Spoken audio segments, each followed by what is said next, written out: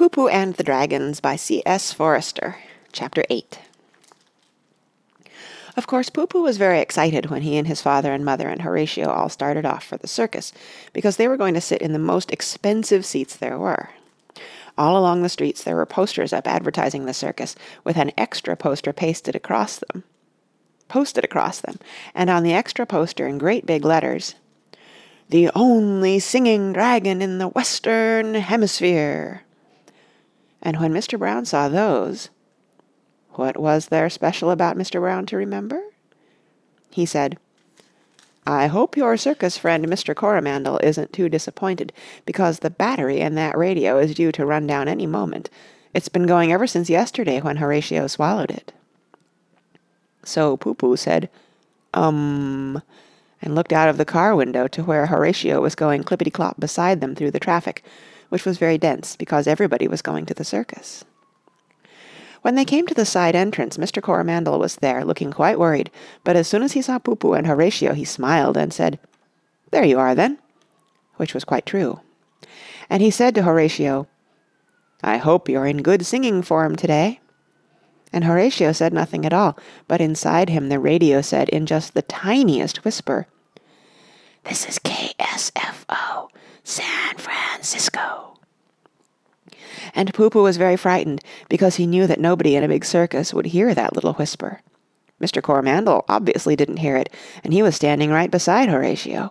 But there was nothing Poo-Poo could do about it, and so he said goodbye to Horatio, and he went around and joined his father and mother, and they went and sat in the most expensive seats, as Mr. Coromandel had promised them. Poo-Poo was very excited, and he looked round the big tent, and he could see all his friends, even though they weren't sitting in the most expensive seats, the way he was. Quite near to them there was Mr. Mackintosh. Do you remember who Mr. Mackintosh was? And in the next row there was Amelia Montgomery. I'm sure you know where Poo-Poo met her. And beside her there was Miss Araminta Wiggins. Of course she had seen Horatio before as well, but I don't expect you can tell me where. And walking about in front in his uniform with a star there was a policeman. Poo-Poo knew his name, and I'm sure you know it too. And across the other side there was Miss Melisande Wintergreen. Poo-Poo knew her very well, and I wonder if you can tell me why. And farther along there was Herbert Jeremiah O'Shaughnessy, still looking very cross. Now that you know that he was looking cross, you can probably remember who he was. Right up at the back there was James Ponsonby Auchinleck, sitting beside his friend Mr. Quentin Fazakerly. Because they were friends, you ought to know who they were. And sure enough, just as he had promised, there was the doctor, whose name you cannot have forgotten yet. Poo-Poo jumped up and down in his seat and waved to each of these friends, while the band played very loudly with all the drums going at once, and just enough trumpet to make a noise that you could hear through the drums. And then in came Mr. Coromandel, very beautifully dressed, with a white shirt front with 3 big diamonds in the middle of it, and he said, "Ladies and gentlemen, it is my proud privilege to present to you today Miss Fluffykin Skinnylimbs, the Queen of the Caucasian Desert, on her fiery untamed steed." And the band started playing very loud again, and in came Miss Skinnylimbs up on the back of her fiery untamed steed, and looking perfectly beautiful as she turned round and turned somersaults and jumped through hoops. And every time she jumped, Poo-Poo jumped too, and he would have turned somersaults as well, if Mr. Brown had not put out his hand and stopped him. And after that things got too exciting for Poo-Poo ever to remember them properly. There were people on trapezes, and people climbing up ladders, and there were elephants walking around in line holding the tail of the elephant in front, and there were tigers and lots more horses and clowns, so that Poo-Poo could hardly remember a day which he had enjoyed more, especially as they were sitting right in the front in the very best seats, and he could see everything. And then the drums beat a long, long roll to show that this was a very important occasion indeed, and Mr. Coromandel came walking out with his diamonds all glittering, and he waited for the drums to stop, and then he said in a very solemn voice, "Ladies and gentlemen, it is my privilege to present to you today the only singing dragon in the Western Hemisphere. Ladies and gentlemen, I am a proud man at this moment when I announce to you the entrance of Horatio Heaviside Dragon." and the drums rolled and the trumpets roared, and Mr. Coromandel stood there pointing to the entrance to the ring, and in came Horatio galloping as fast as he could, and he stopped in the middle of the ring with a cloud of dust and a burst of flame, and his eyes shining like searchlights, and looking very magnificent indeed, so that everybody clapped and cheered until it sounded like a storm at sea. "I'm afraid everybody's going to be very disappointed," said Mr. Brown, "unless we can think of something very quickly to do about this." And Poo-Poo, who had forgotten all about the radio being run down in the excitement of seeing the circus, felt very nervous and uncomfortable indeed. "Ladies and gentlemen," said Mr. Coromandel, "ladies and gentlemen, the Singing Dragon will now sing." And Mr. Coromandel took hold of his whip in the middle and held it out, ready to beat time, and he held the other hand up without anything in it, ready to beat time as well, and he looked at Horatio, and so did Mr. O'Shaughnessy and Mr. Fazakerly and Dr. Packinghampton and Mr. Auchinleck and all the other people whose names of course you remember, and everybody else as well, and the circus was very still and very quiet, and they waited and nobody heard a single sound. Nobody, that is to say, except Poo-Poo, who, because he was sitting in the best seats quite close to Horatio, could hear a little, tiny, weeny voice deep down in the middle of Horatio, just whispering ever so softly, "This is KSFO, San Francisco."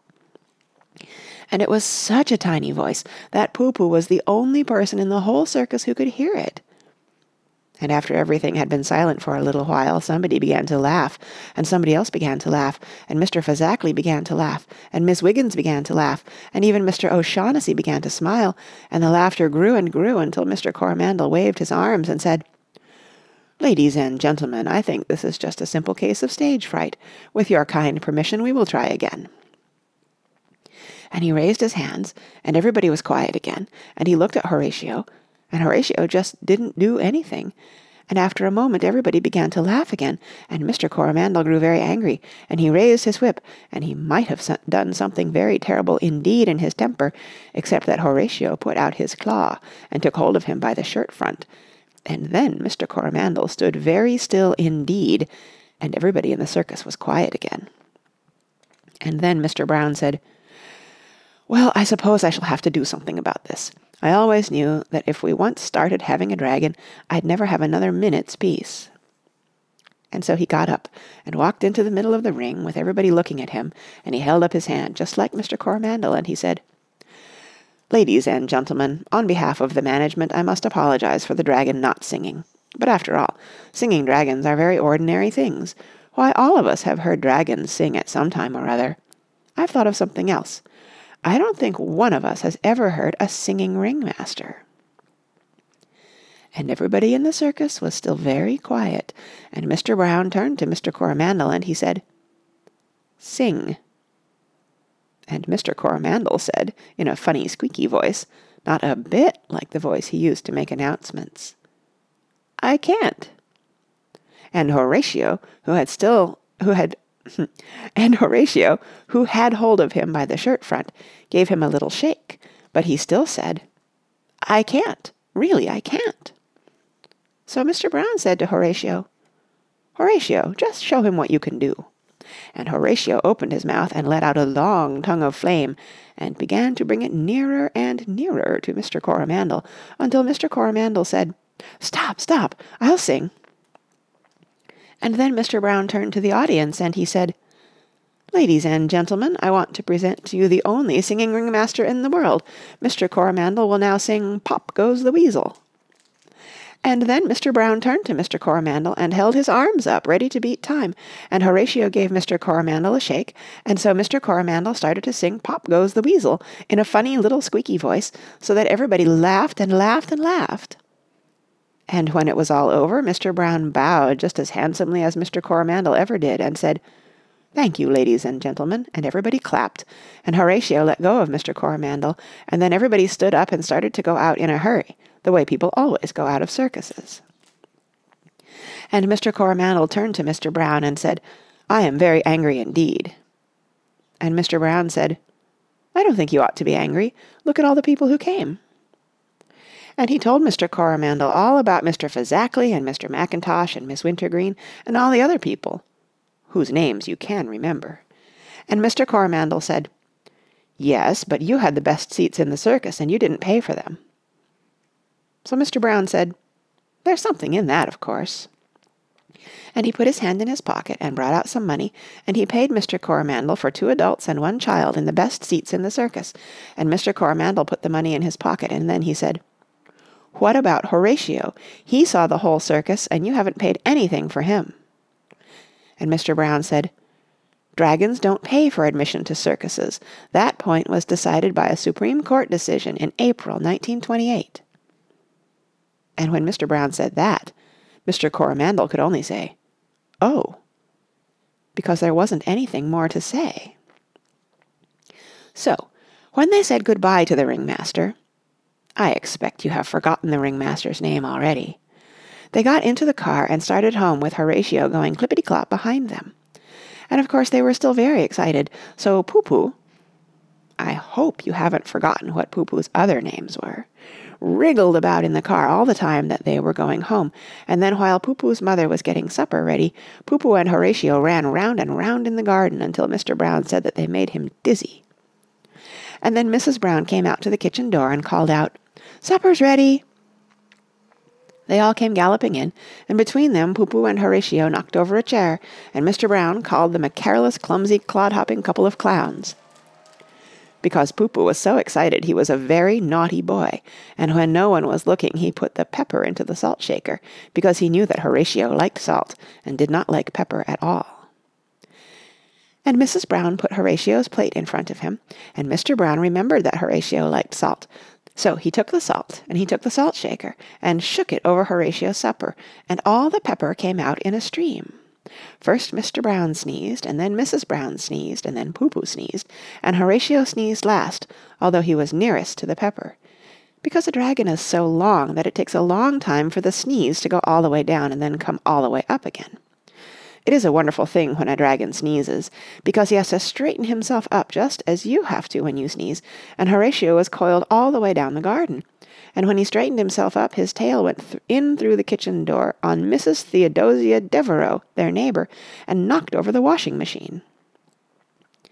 And then the sneeze came all the way up again, and made Horatio knock over the salt shaker, which had pepper in it, and made things worse than ever, and he sneezed, and Mr. Brown sneezed, and Horatio straightened up and coiled down again with every sneeze, so that the tip of his tail frightened their neighbor nearly out of her mind as it flopped about in her kitchen, until at last a really enormous sneeze came hurrying along inside Horatio, and it caught up that portable radio as it went along, and it brought it out like a bullet, so that it was a good thing the window was open, where it went sailing through and over the trees. And nobody ever knew afterwards what happened to it, except that Mr. Brown was never able to listen to symphony concerts again. Mr. Brown saw the radio go, and was so surprised that he stopped sneezing and said, "What was that?" And Mrs. Brown said, "I think it was the portable radio." Then they looked at Horatio, and he nodded and smiled.